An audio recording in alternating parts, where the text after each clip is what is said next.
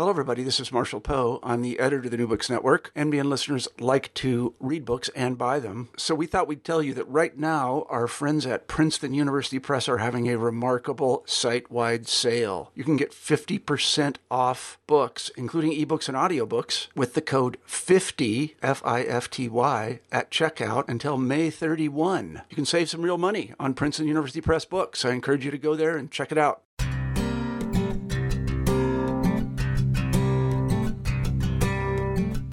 Hello, this is Monica Wilkie. I'm the host of New Books in Media and Communication, a podcast on the New Books Network. Today, we're going to be talking to Mike Ananny about his latest book, Networked Press Freedom, Creating Infrastructures for a Public Right to Hear. Mike, welcome to the channel. Hi, Monica. Thank you very much. It's great to chat with you. Likewise. So before we get into the meat of your book, can you just give us a brief bio about yourself and tell us how you came to write this book? Sure, yeah. So I'm an associate professor at the Annenberg School for Communication and Journalism at the University of Southern California, and I teach and do research across both areas in communication and in journalism. And I mostly, so a lot of my work sort of focuses on this idea of what kind of public life is created at this intersection of journalism and technology. So anytime that news organizations sort of create technology or use social media or partner with technology companies, I'm interested in the kind of clues that they leave about how they understand public life, you know, who they think the public is and what they think they can do about public issues and what they think they owe to the public. So the book was really sort of born out of those kinds of concerns of trying to say, in this sort of environment where journalism is changing, technology companies and platforms are becoming increasingly powerful, we're seeing this intertwining of really the work of news and the work of software creation. So I was sort of curious, what sort of sparked my curiosity was what kind of press emerges from those kinds of relationships and those kinds of intersections. The title of your book is Network Press, and you use this phrase throughout your work. Can you give us a definition of what you mean by the networked press? Right, yeah.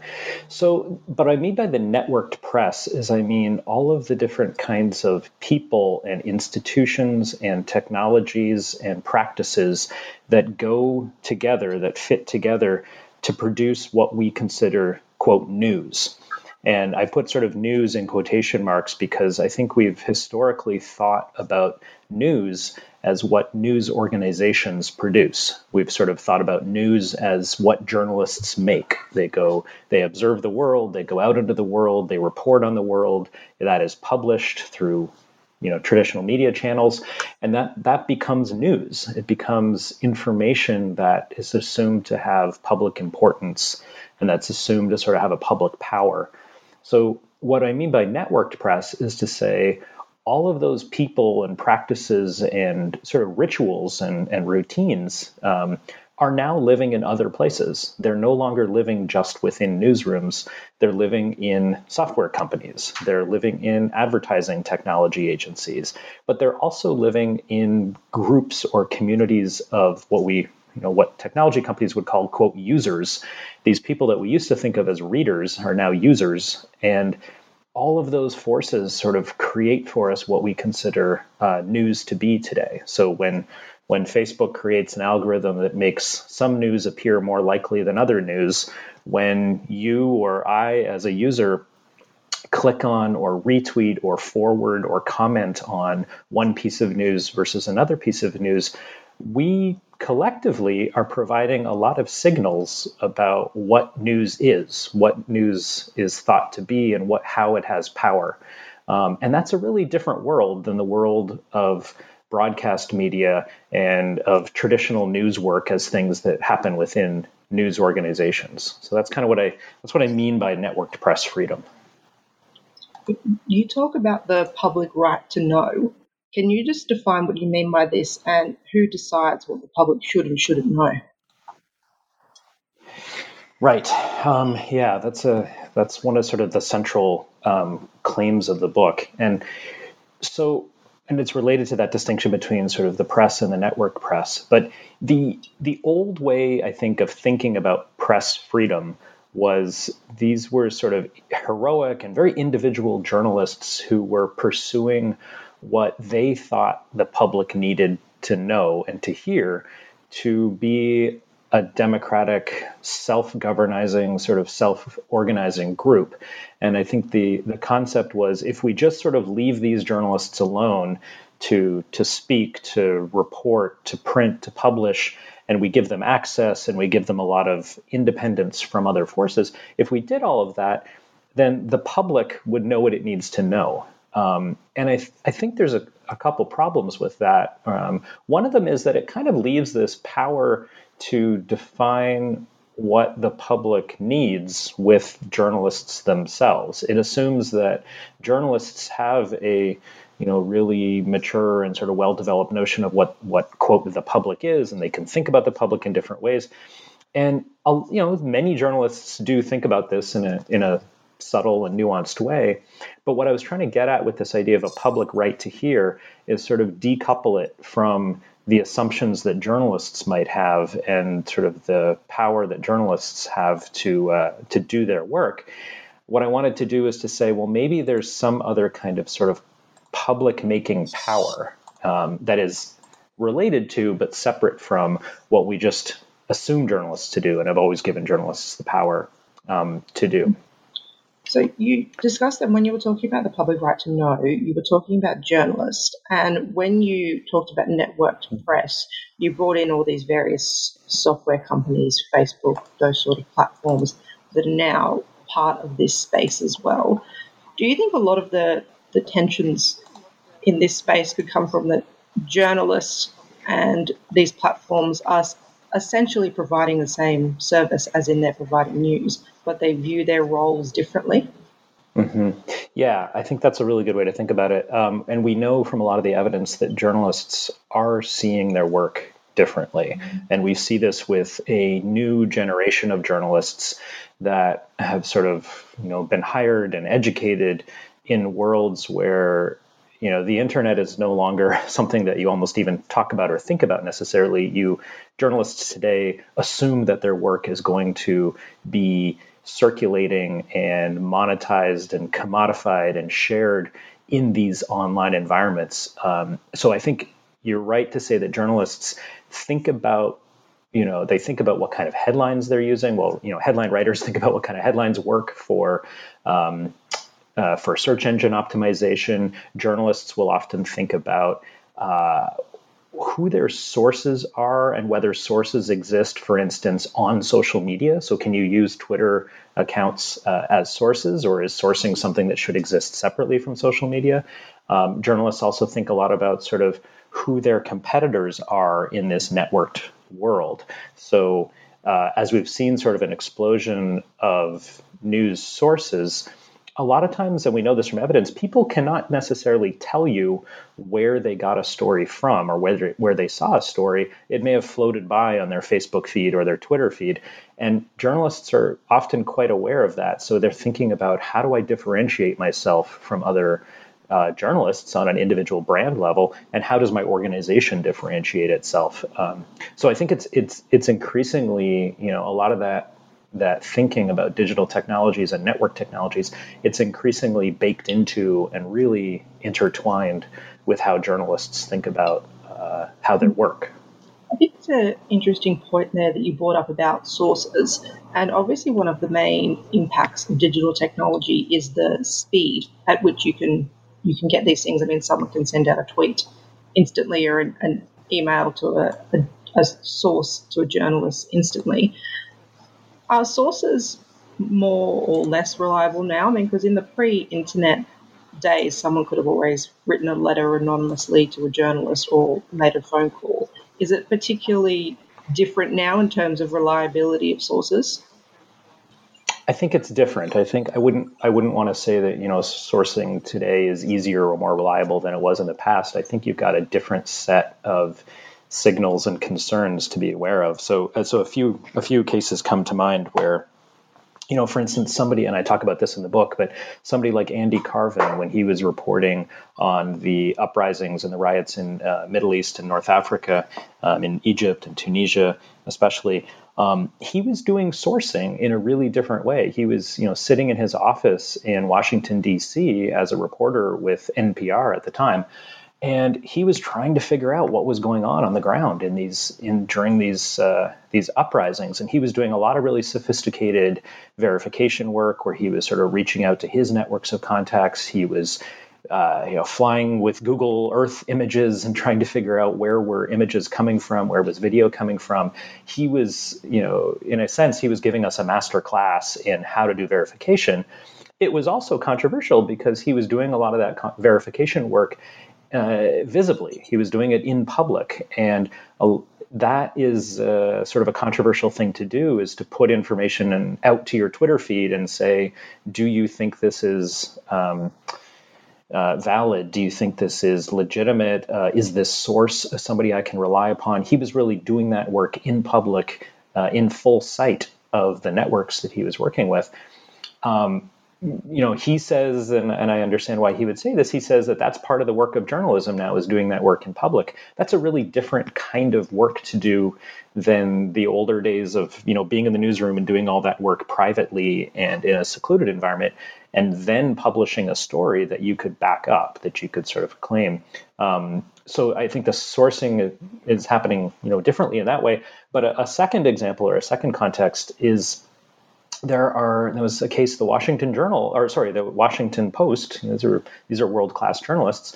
The Washington Post had a case a little while ago where some of their journalists were using Twitter bot accounts, so automated Twitter bot accounts.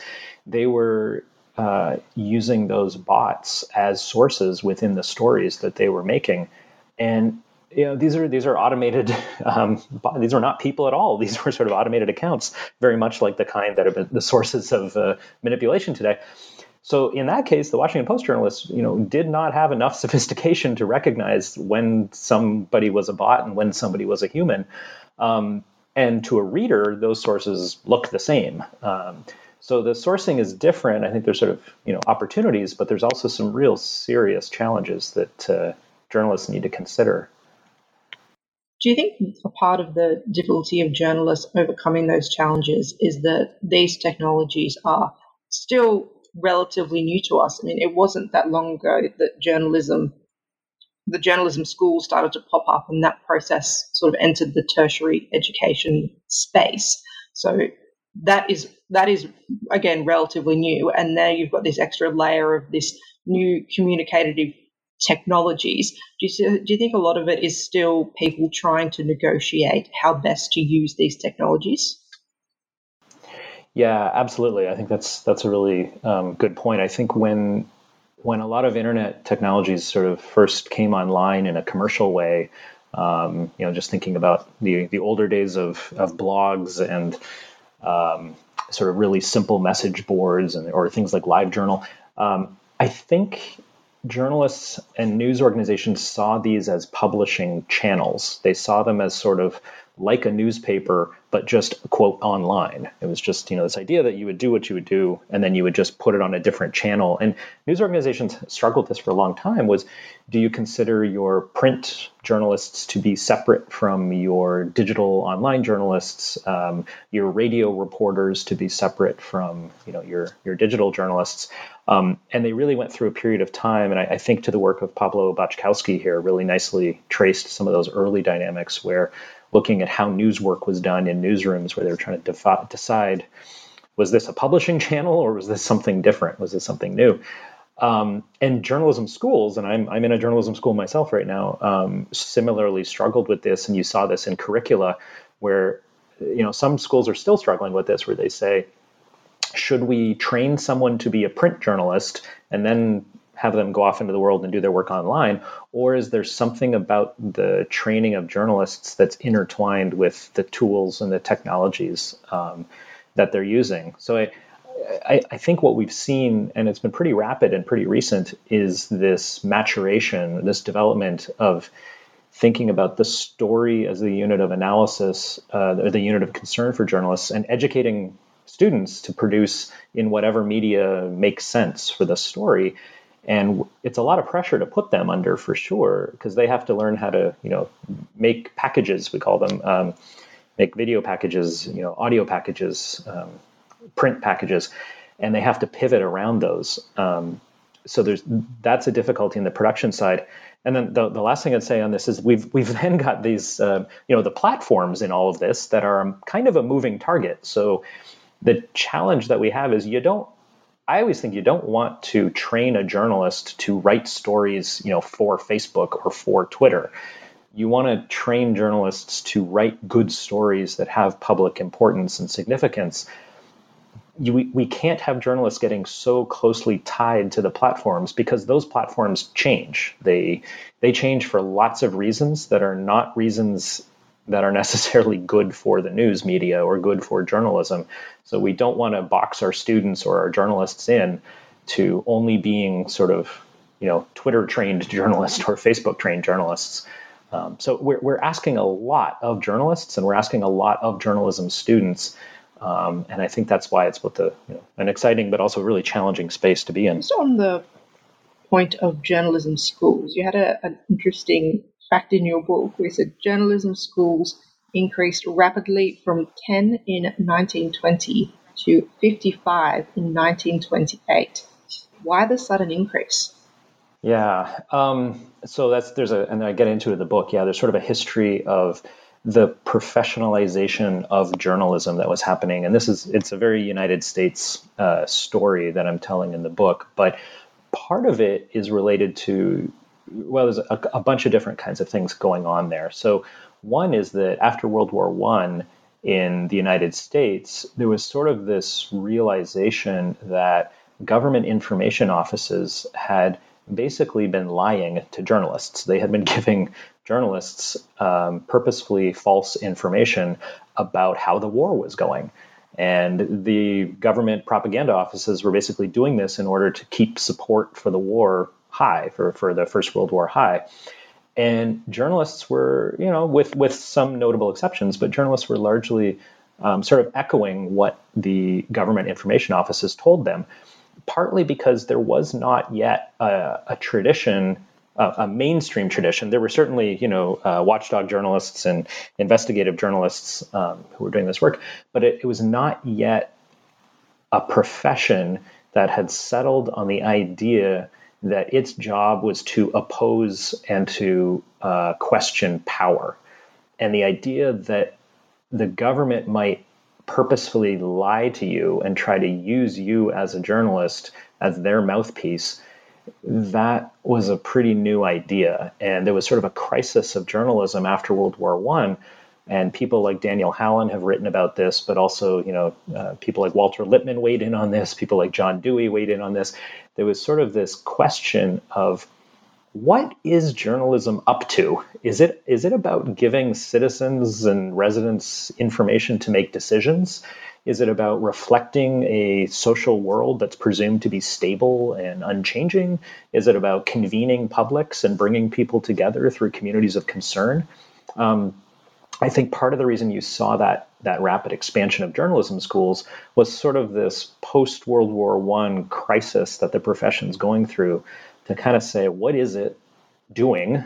Who is it accountable to? Who is it trying to hold accountable?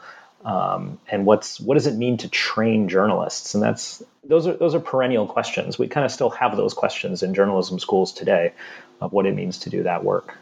So you mentioned then about how the role of journalists could be to speak truth to power, for lack of a better phrase. There are a lot of other professions that are in the business of producing and disseminating information. Is that what makes journalists different to other communicators, that they have a role, or if you want to even go further, a duty to speak truth to power as opposed to just put out information? Yeah, that's a really great point. I tell my students sometimes, I remind them, and again, this is in a U.S. context, but I say, the press is the only commercial institution that's mentioned in the United States Constitution. It's the only business in a way that's called out as having a constitutional a legal role to play. And I try and talk with them and say, well, why is that? Like we don't call out medicine, we don't call out the judiciary in the same way. There's something about journalism, and the discussion we usually have is to say the power of journalism is to make publics, is to not see publics as these things that you sort of find in the wild and pick up and just report on as if they're completely natural. But this is what communication is all about. Communication is about drawing out commonalities and distinctions among people who are living in solidarity. Sometimes they're living in conflict. And that's the sort of professional, but also sort of ethical duty of journalists, is to recognize their role as makers of publics. So I think they're quite different from other content producers, because ideally they have this other ethical dimension to what they do. Now, there can be a wide variety of meanings of what it means to make a public, what it means to inform citizens, what it means to sort of challenge power. There's lots and lots of variation of what that can look like. But if journalists sort of think they're just another kind of content producer, then I got to say, I think you should get out of the journalism business and get into whatever that other business is that you want, because I think you're not really you're not doing journalism then, you're doing something else. So in the book, you discuss democratic autonomy and you give a variety of definitions of autonomy. Can you just talk us through some of those briefly? So a few different thoughts about what sort of autonomy means. We've in a sort of a liberal, small L liberal sort of marketplace model of autonomy.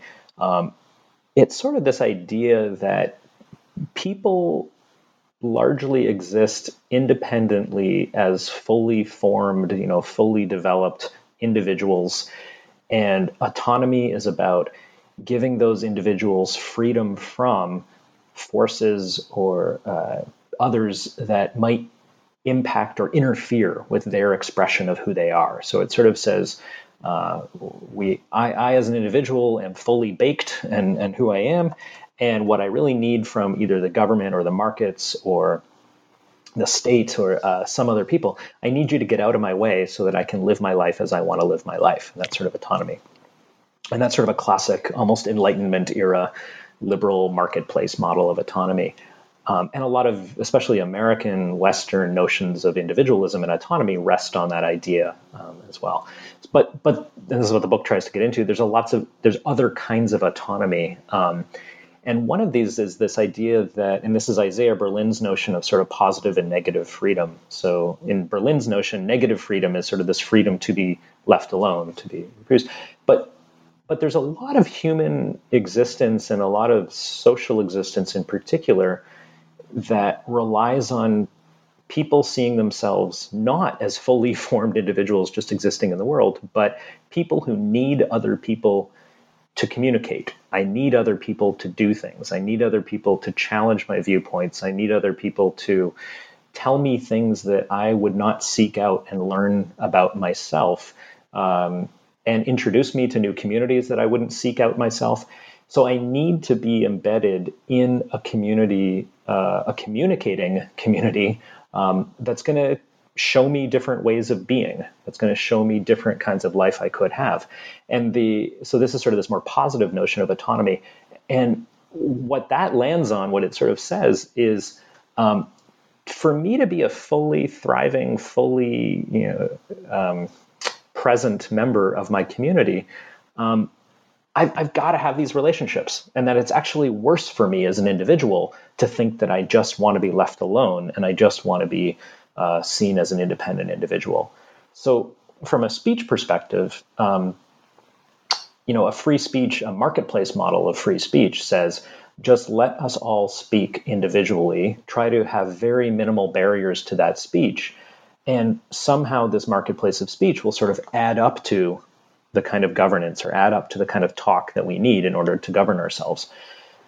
But this affirmative or sort of positive notion of freedom that is present in the work of some legal scholars like Alexander Meiklejohn or Owen Fiss, this affirmative notion of speech says publics actually need a right to hear speech that they would not necessarily seek out for themselves. I need people to say things. I need communication structures to reveal to me speech that I would not independently seek out. So that's where the notion of sort of a public right to hear comes from, is it says, let's not just go back to this individual marketplace model, this almost sort of libertarian notion of speech. Let's recognize that I need my communication infrastructures to give me a more complicated picture of who I could be. So you discussed the interplay between freedom and duty and what institutions help autonomy. How does the press help with the process of autonomy, and what, if any, other institutions help? That's a fantastic question. So for me, I think about the press in sort of three broad ways. So the press is made up of journalists who are doing their work. They are out there practicing in the world. They're deciding what's newsworthy or not. They are, reporting on some stories or not. They're choosing language to do. So that's sort of the work, the verb of journalism in a way, the verb of the press. And then there's the news itself. The news is sort of this content that circulates. It goes through networks. It appears as, stories or videos or images. And it's sort of the noun in a way of news, is this the noun of the press, I should say. It's this news content as well. And then the third bit of the press I think about as sort of these structural conditions or these institutional conditions. So these are things like, who gets funding or who doesn't get funding? What kinds of access do some journalists have versus other kinds of access? What kinds of readers are more attracted to or supportive of some kinds of news versus other kinds of news? And these are also these sort of background but very powerful forces. So when I think about the duty of the press, it's really to recognize its duty to make publics. And I kind of come back to this. And what I mean by publics, can mean a lot of different things. Maybe we can get into that, but that's the duty of the press, is to sort of be thoughtful. What Don Schoen calls a reflective practitioner. A reflective practitioner is somebody who's able to do their work, but also take a step back and look at the kind of work they're doing and ask these questions of, how far or close am I getting to an ideal? So when I think about the duty of the press, it's across those three levels of, I want reflective practitioners and journalists who are thinking about what they do. I also want sort of the content analysis kind of piece of this that a lot of journalism scholars do, where it's looking at what type of news circulates, what types of things are being said, what types of things are not being said.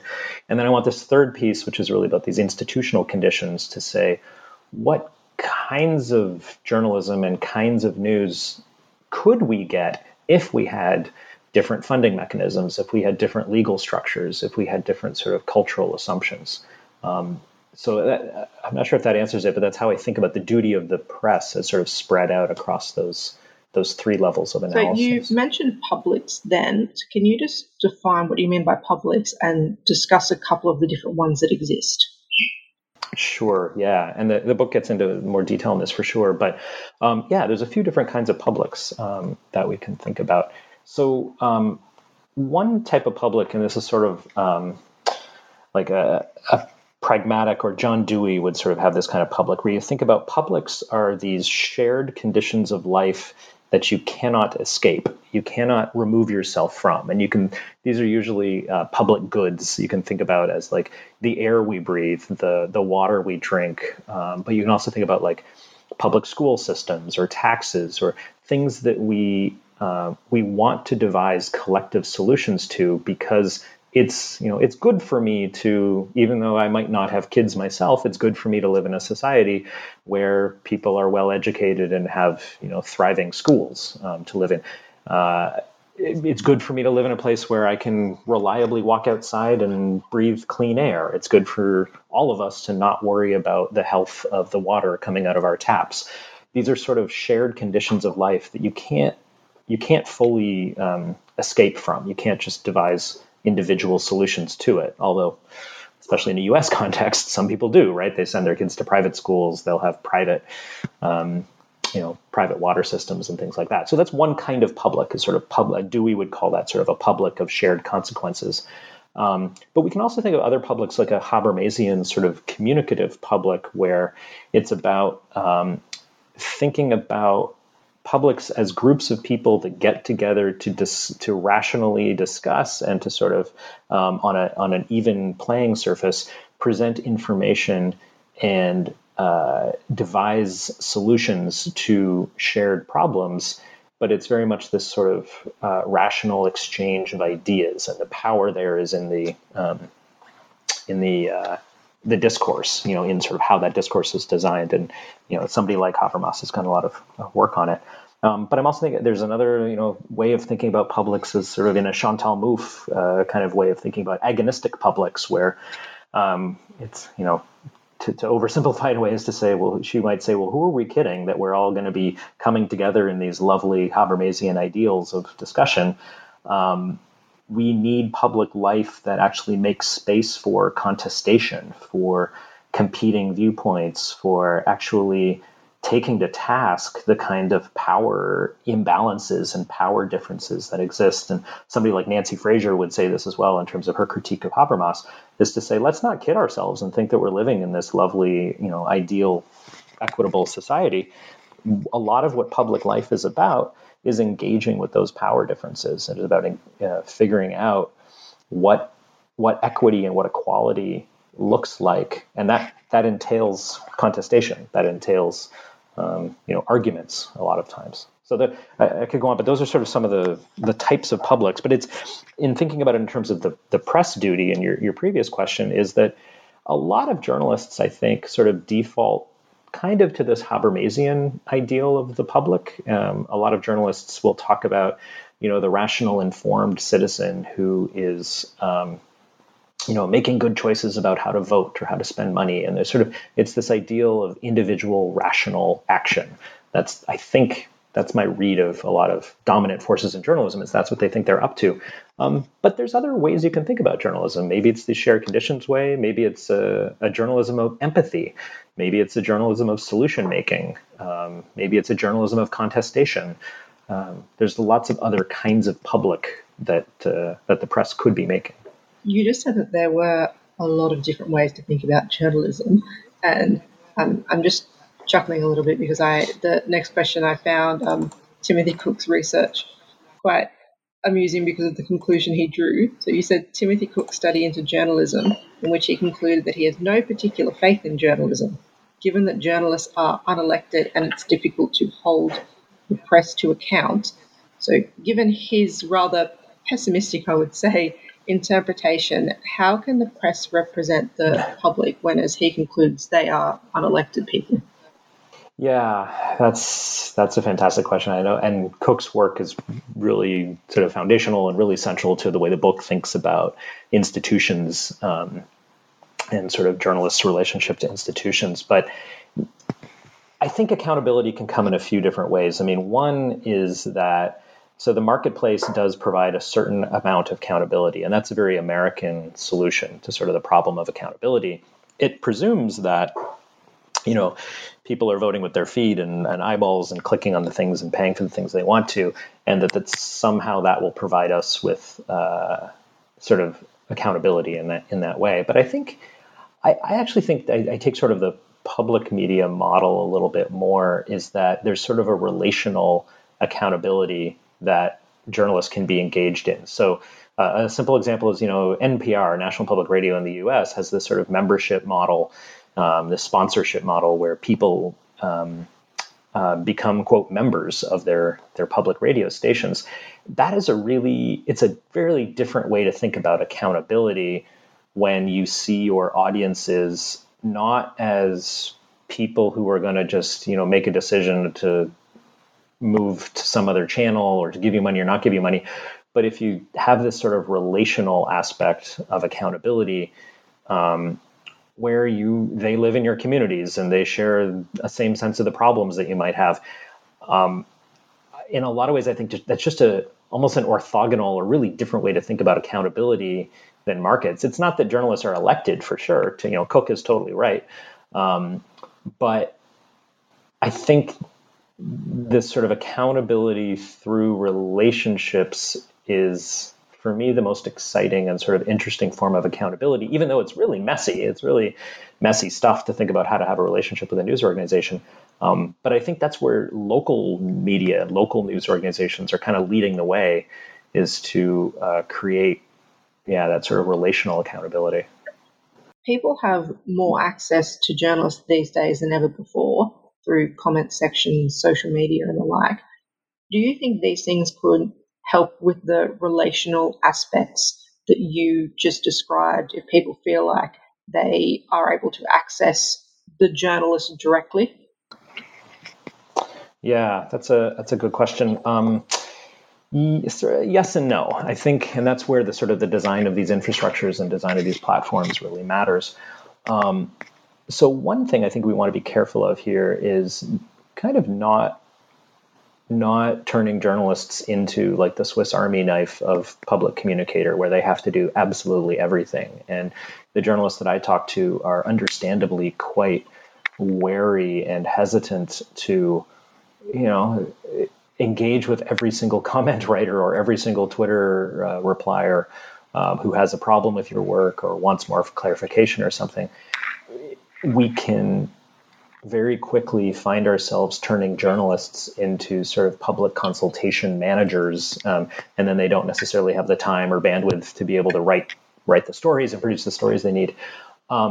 So I think, but what we're starting to see, and the book gets into this a little bit, is different types of labor being recognized in news organizations. And some of these take the form of like community managers or audience relationship engagement. They come in very different titles for sure, but there's a set of people who are sort of tasked with looking at who audiences are.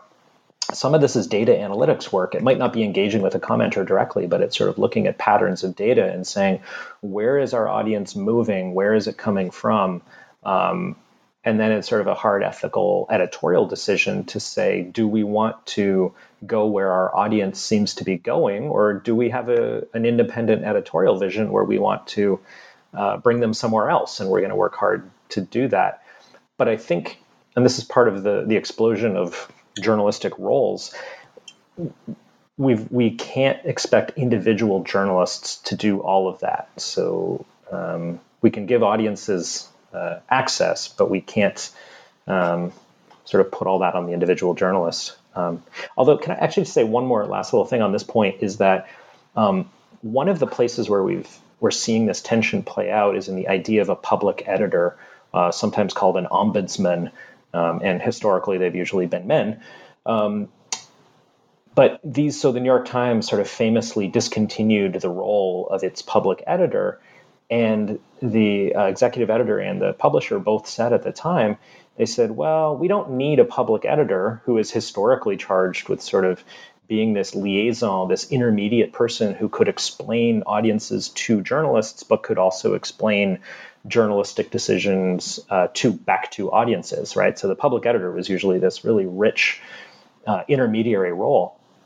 And so when the New York Times discontinued its public editor role, it made this very telling, reveal in a way, because they said, well, we think all of that audience interaction is happening on social media now. So you can reach journalists through Twitter or through Facebook, or you can do your audience interactions that way.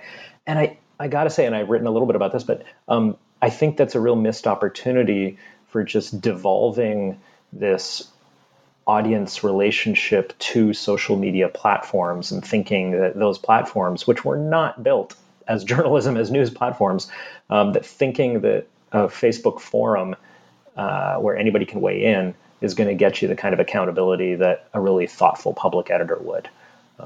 So sorry, I know it's a long answer, but I think this issue of sort of how audiences and journalists see each other is a really complicated but important one. So I'll finish on this. So are you optimistic or pessimistic about the future of press freedom? It depends on the day sometimes, but I think I'm overall optimistic, and I think that optimism actually comes, I might have said something different a year ago, but I think in the last year, I think we've seen more of a grappling of the role that technology companies are playing in public communication. And I think we're getting a better and better critique of technology companies and platforms than we used to have. So I'm beginning to see, news organizations, saying, getting really frustrated with Facebook and how they direct traffic or don't direct traffic, or when Jack Dorsey of Twitter said, well, the problem of misinformation on Twitter could be solved if journalists would just do verification work for us and make the platform better for us. And journalists, largely responded and said, you're crazy. Our job is not to make your platform better and give our free labor to do fact checking for you. You got to fix your platform. I'm more optimistic these days because I'm seeing journalists start to get a language and a power in their response to these technological forces that I don't think they had. Even 2 or 3 years ago, I don't think they understood how to speak back to platform companies, and that's a broader conversation that's starting to happen now. So before we let you go, Mike, we just like to finish on to ask the question: what are you working on now? Oh, thank you. Yeah, it's great. So it's a new book project. It's going to come out with Yale University Press in a little bit, but it's tentatively called the White Space Press. And what I've been thinking about in this book, it's an extension of part of this current book, but really is thinking about the idea of absence and silence in the press, and how sometimes absence and silence can mean lots of different things, whether it's sometimes it's censorship or self-censorship, but other times it's sort of evidence of listening, or it's evidence of editorial choices. So it's a bit of an abstract follow-up in a way to the current book, but it's to try to look at this phenomenon of absence or silence, or and ask, what does that mean for the press, and what does it mean for public making? So it's a short book, but it's a bit of an abstract diversion after being in the weeds of digital journalism. Well, we'll definitely have to get you back when that one comes out. Oh, that would be fun. That would be great. Mike, thank you very much for joining us. Thank you so much. I appreciate it. That was Mike Ananny and his latest book, Network Press Freedom, Creating Infrastructures for a Public Right to Hear, is available now. I've been Monica Wilkie, and this was a New Books Networking Media and Communication podcast. Thank you for listening, and we'll see you next time.